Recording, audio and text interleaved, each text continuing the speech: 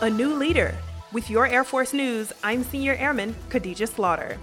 General Duke Z. Richardson took over the Air Force Materiel Command last month.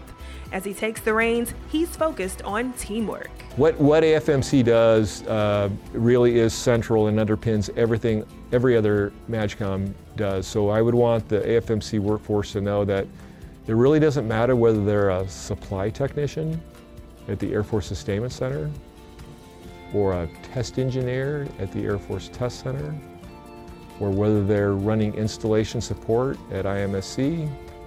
If you put all those things together, that's how we build air power.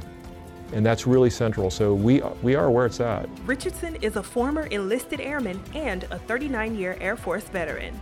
He says collaboration and teamwork are key to success. That's today's Air Force News.